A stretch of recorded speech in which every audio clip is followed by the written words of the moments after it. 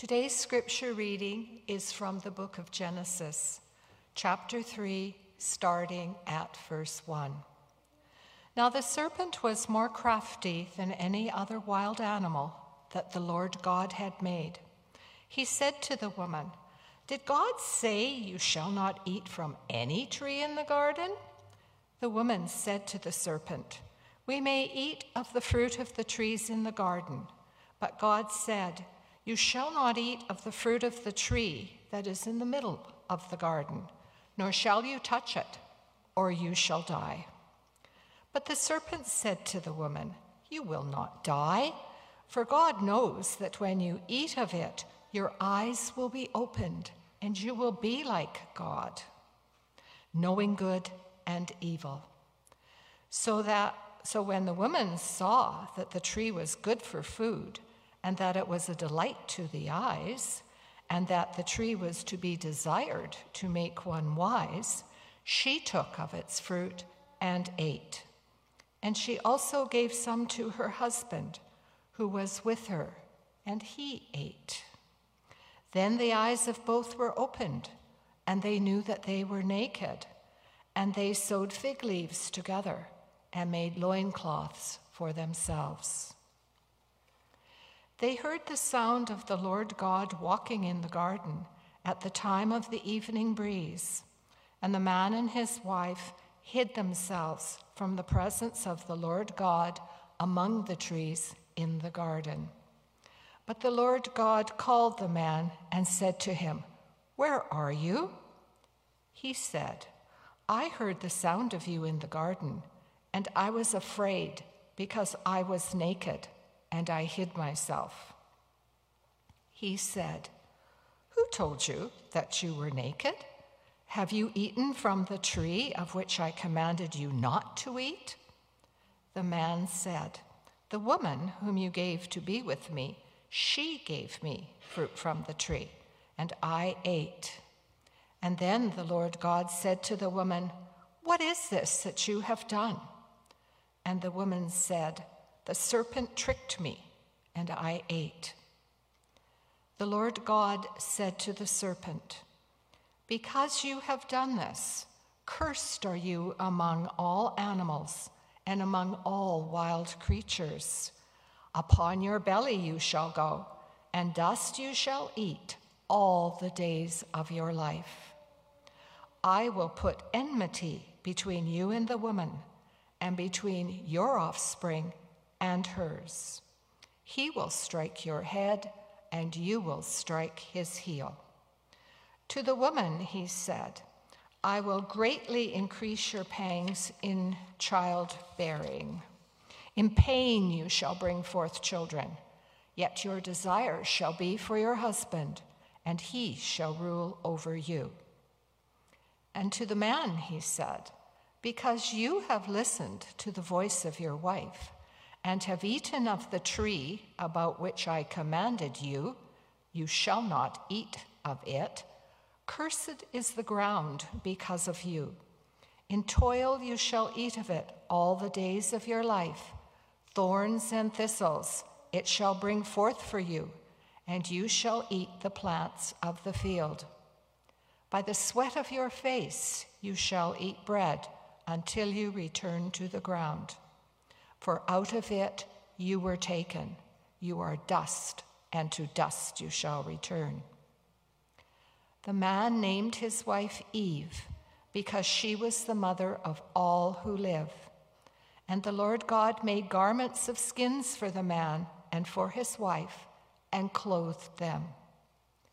Then the Lord God said, "See, the man has become like one of us, knowing good and evil. And now he might reach out his hand and take also from the tree of life, and eat and live forever." Therefore the Lord God sent him forth from the Garden of Eden to till the ground from which he was taken. He drove out the man, and at the east of the Garden of Eden he placed the cherubim, and a sword flaming and turning to guard the way to the tree of life. Hear what the Spirit is saying to the church. Thanks be to God. Well, if you were bewildered completely throughout that, I don't blame you. But I'd also like to put in an ad for Bible study, because if you didn't know what was going on there, you would learn it all in our Bible study. Let us pray.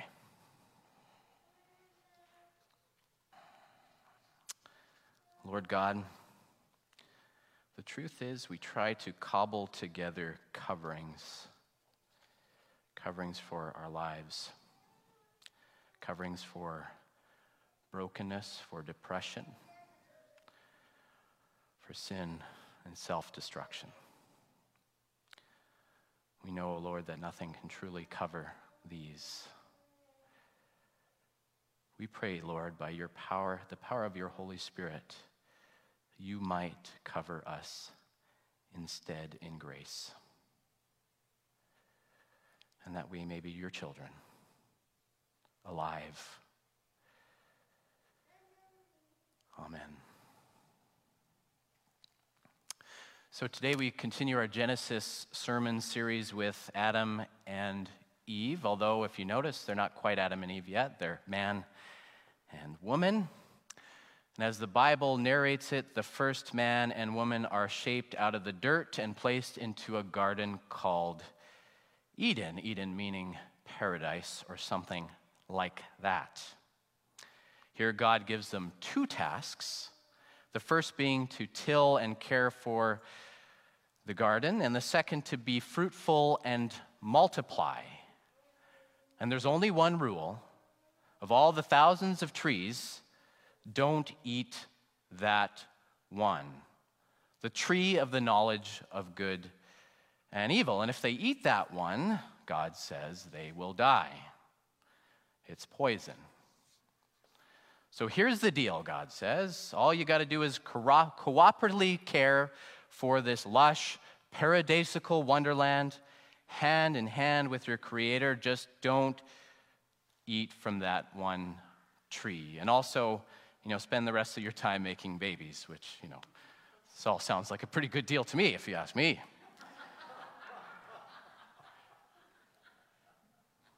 So much for that, though. So much for that, though. A chapter later, the good times cease their rolling. A whisper or two slithers into their ears, causing them to doubt the whole arrangement. The fruit of every single tree of the garden, but one, is no longer enough. The big guy must have been holding back, keeping the knowledge of good and evil in his own private reserve. This is the stuff that made God God, so it must be off bounds, not because they'll die, but because he just doesn't want competition for the role of God, which is probably somewhat true. So they go for it. They pluck, they bite, they chew, they gulp it all down, but it doesn't work the way that they thought it would. The fruit opens their eyes, and suddenly they see themselves the way God sees them. They gaze downward at their bodies in their fullness, in all their weakness, fragility, and complete vulnerability. They see that they are animals at the mercy of time, sickness, disease, and death. None of this occurred to them when they were tucked innocently in the womb-like safety of God's divine presence, but like 12-year-olds insisting they're ready to be trusted with the car keys, they just aren't ready. And by the time they realize that they're not ready, they're already on the highway and in fifth gear, barreling down, facing a head-on collision. So they try their best to cover it up, but there's no leaf big enough to block out their crippling shame. They duck and hide, but there's no shrub thick enough to block out their fear. Death is at the door. And they're found out, of course, because, it's God. God comes calling, "Where are you?" and easily finds them. "I heard the sound of you in the garden Adam replies, "And I hid myself because I was naked and afraid." When they're interrogated, fear flares up again. Adam blames Eve, of course. And then Adam blames God for creating. He's like, "Oh, you're the one who created her," and Eve blames the snake, of course. But God, being God, again knows the truth. The only boundary there was set for their protection has been violated. Remember, thousands and thousands of trees, but one. They can't untaste what they've tasted. They can't unlearn what they've learned. They must now leave the harmony of the garden, this place of total communion with God, and journey into a world of increased pain and suffering, gender-based domination, and backbreaking labor. And alienated from each other, their creator, and the world that God created. All the while, temptation, snake-like, will constantly nip at their heels. And the gates are locked, though, and there's no going back to the time before. There's no going back to Eden. Now, the Bible's contention is that this story isn't mere fiction or fairy tale, nor is it straightforward history or science. This story is the true human story, our story, that once upon a time, beyond human memory, life wasn't the way that it is now. Like 2-year-olds dashing from one side of the beach to the other, bathing suit free, we lived in a tightly knit, childlike communion with our Creator, with each other and the created world. To be clear, this paradise wasn't perfect. The Bible doesn't suggest that God's work of creation was 7 days and done, but it was ongoing and continues to this day. But it does suggest that there was a time where our lives weren't dominated by shame, hurt, struggle, or domination in the ways that they are now. And death didn't stalk around every corner, nor did it drive or motivate our decisions as human beings. But then something went wrong. Propelled by doubt, we moved from a posture of complete trust to skepticism. Desiring to be more than the fragile, limited creatures we are, we grasped after good and evil as if we had the capacity to truly know the difference. We went from walking the path lovingly set for us to making our own way that found us lost in the wilderness, only to find the gates of paradise shut behind us. And on account of the world we now find ourselves wandering is characterized by shame, fear, and the total reality of death. Patriarchy, poverty, and slavery, people working their fingers to the bone, sexual abuse and broken families and dysfunctional communities, atomic bombs and climate change, residential school graveyards and war memorials. The Bible tells us that things ain't supposed to be this way. Things were never perfect, but they could have been different, and they should have been different. Only there was a short circuit up the human chain that made it the way it is, rather than the way that it should be. And we know it. We know it inside of ourselves. We know because there's something in us that knows it isn't supposed to be this way. Things could be different. We know that we're stardust, we're golden, and we've got to get ourselves back to the garden. With apologies, of course, to Joni Mitchell. Is there something going on with my microphone?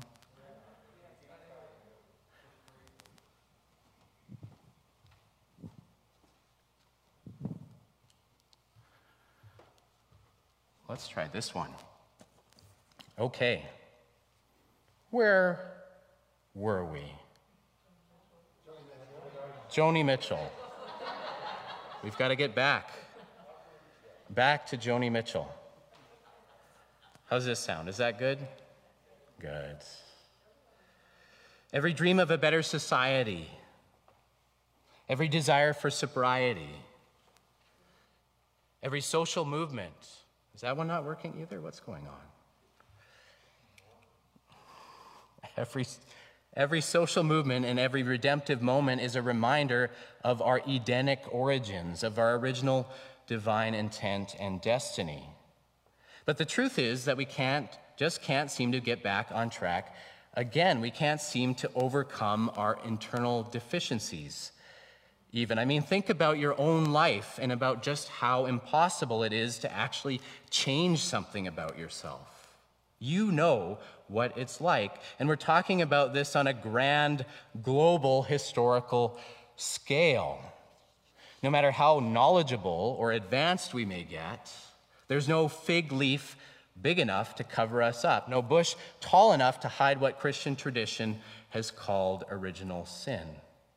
We know it's not supposed to be this way, but no matter what we do, we can't find our way home. We can't claw our way back through Eden's gates. There's no getting back to the garden. Again, sorry, Joni.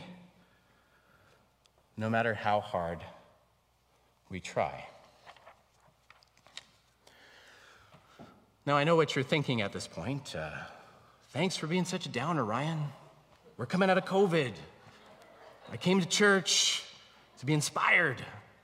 If I wanted to be depressed by the utter depravity of our human situation, I would have just scrolled Facebook for this hour. Nice bleak picture you've painted there. But this is one of the things about the Bible, though. It has no trouble staring truth and trouble in the face, right? That's the thing about Christianity. The human condition is totally exposed. There's no downplaying our brokenness. We're naked, we're mortal, afraid, living east of Eden. We're dust to dust, and to dust we shall return. It's all in Scripture, and it's all out in the open for us to see. It's all there on the table, right? But there is a difference for us, though, when we gather as the people of God. There's a difference for the people of Jesus. For us, this knowledge may be difficult, but it's not debilitating, depressing, or devastating. Because as deeply troubling as the truth is, we hold a deeper truth that makes the trouble bearable, and more than bearable, even. And it's all in this tender little detail found in verse 21 of our scripture passage, right? As Adam and Eve are leaving the garden, setting out on the long, snaking trail of civilization, you'll notice that God, it says, God made garments of skins for the man and the wife and clothed them. Where Adam and Eve tried and failed to remedy the situation on their own, sort of pitifully. If you know anything about fig leaves, try to sew some of those together. Make yourself a loincloth. It doesn't work very well. Not that I know from experience or something.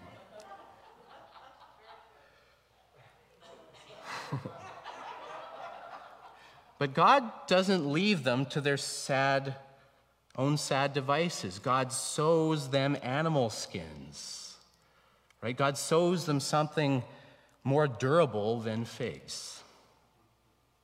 They're covered in divine grace, clothed against the harshest elements of the fallen world. The world they face isn't the way that it's supposed to be. There's no going back to Eden, but God doesn't abandon them. God doesn't say, well, get out, have fun. God outfits them for the world as it is. And that's the deeper truth for us that makes the truth about the world in our lives bearable. This is the way we can journey with Adam and Eve in this fallen world of ours without giving in to despair. We know that we can't cover our nakedness, our sin, our guilt, our fear of shame. We know we can't reverse the tide of human history. We can't go back to Eden. Some of history's worst atrocities, by the way, have happened when we've thought that we could bust our way back into Eden. But we believe that now we are not abandoned or forsaken. We're not doomed to our own destruction or fated to wander this way alone or forever. And it's all on account of God. Sunday school answer for the win, yet again. It's all on account of the God we've got. God is the reason. God's the reason why we believe that this fallen world is the arena of an ancient, powerful blessing, in spite of its appearance sometimes to the contrary. We believe that in spite of our nakedness, shame, and self-destruction, we as individuals and as humanity as a whole are draped in, immersed in a grace that the worst of our world can never negate or destroy. It's durable like animal skins. And not only does this God hide our nakedness, we believe that in Jesus Christ, this God has covered himself in our fear and shame. The shame that characterizes our own fallen flesh and bone.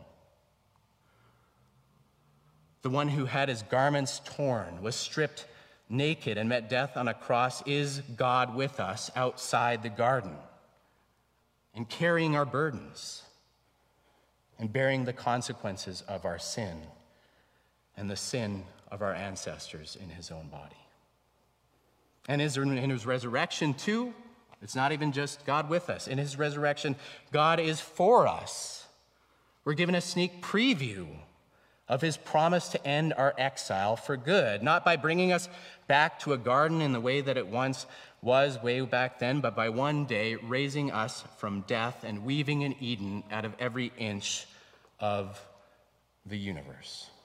With God, we're decked out in garments durable enough to hold the very worst the world has at bay until God's garden footsteps ring out in every nook and cranny of creation. And that, my friends, is good news if I ever heard it. I mean, see, I'm not going to be a complete downer here, because there's always good news, or they should be. If you go to a church, you don't hear good news, probably not the church you should go to.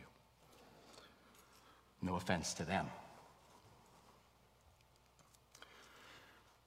Brothers and sisters, the truth is that we live in a fallen world. The great 20th century theologian Reinhold Niebuhr once said that original sin is the only empirically verifiable Christian doctrine. That is to say, the world ain't the way it's supposed to be. And the evidence is all around.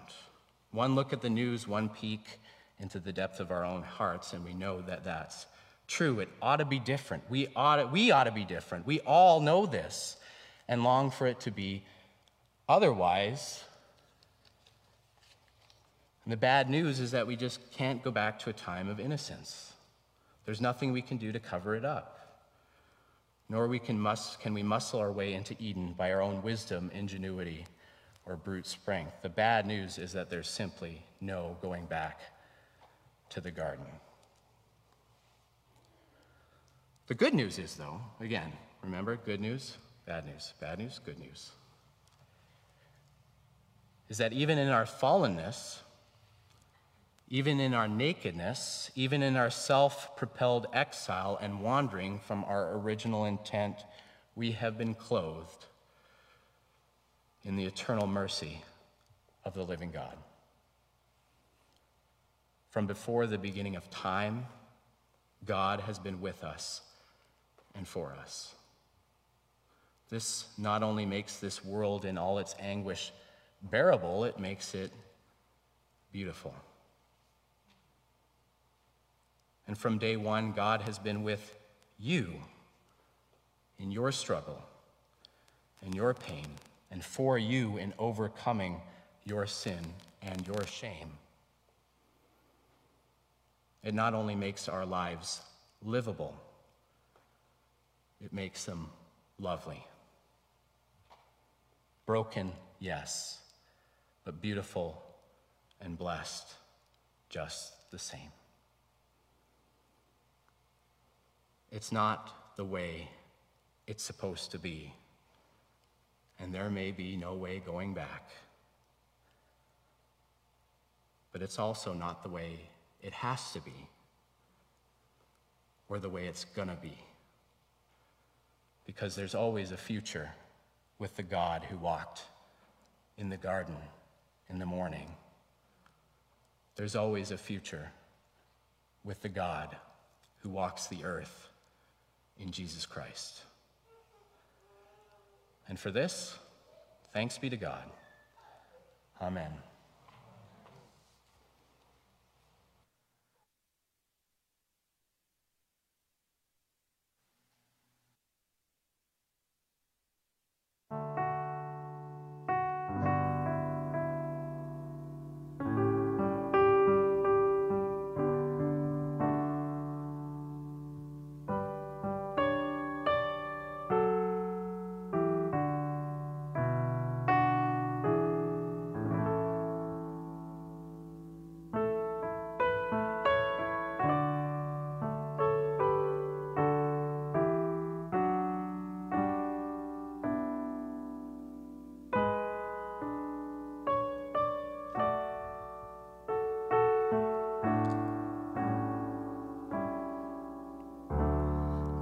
The day is great is thy faithfulness. Please sing with me if you're at home or hum along here at church. Great is thy